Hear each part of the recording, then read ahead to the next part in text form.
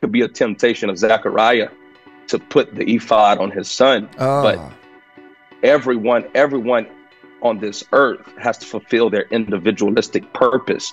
And your capacity, your purpose is not what God called me to do.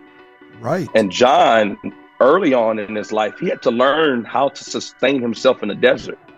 He had to learn how to live. I mean, just think about this. He had to learn how to live in a desert as a child.